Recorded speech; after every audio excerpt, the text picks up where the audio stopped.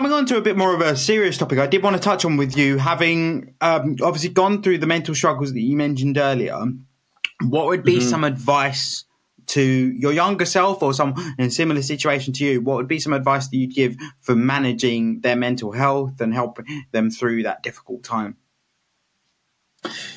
Great question. I mean, 2020 was one of the most hardest times in my life, right? I was on the verge of suicide, and I openly spoke about this. I've spoke about this on other podcasts and other lives. Before I started Open Book, I was in a bad way. And, like I said, 2 back-to-back illnesses, losing my job, disability discrimination, and just, didn't know where to go. And I needed some form of structure and I needed order in my life. And I remember having a conversation with James, as you know, James, and we needed to put some order into my life. And there was some real serious conversations. We said we need to do daily tasks every single day and don't come off topic. So the first thing was, when you wake up in the morning, you make your bed. You make it. You don't leave it. You make your bed. The first thing that you do.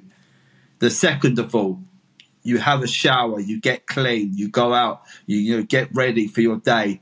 You go out for a walk, or a stroll or a roll, whatever your disability is. It don't matter. Get some fresh air in your lungs. Get moving. Get your brain active.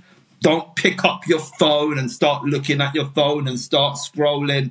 No, get your mind blocked.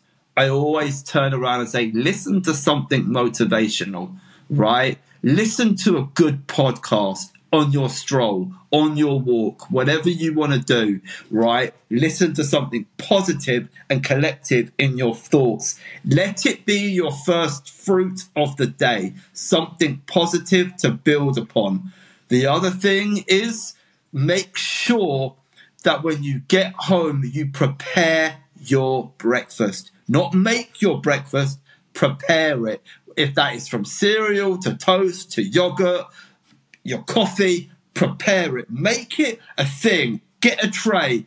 Get a nice bowl. Get your mug for whatever. So when you sit down and you're ready to eat your breakfast, you're actually preparing it, making your mind actually saying, I'm going to prepare my breakfast, meaning you're going to prepare your day. You're preparing more tasks, right?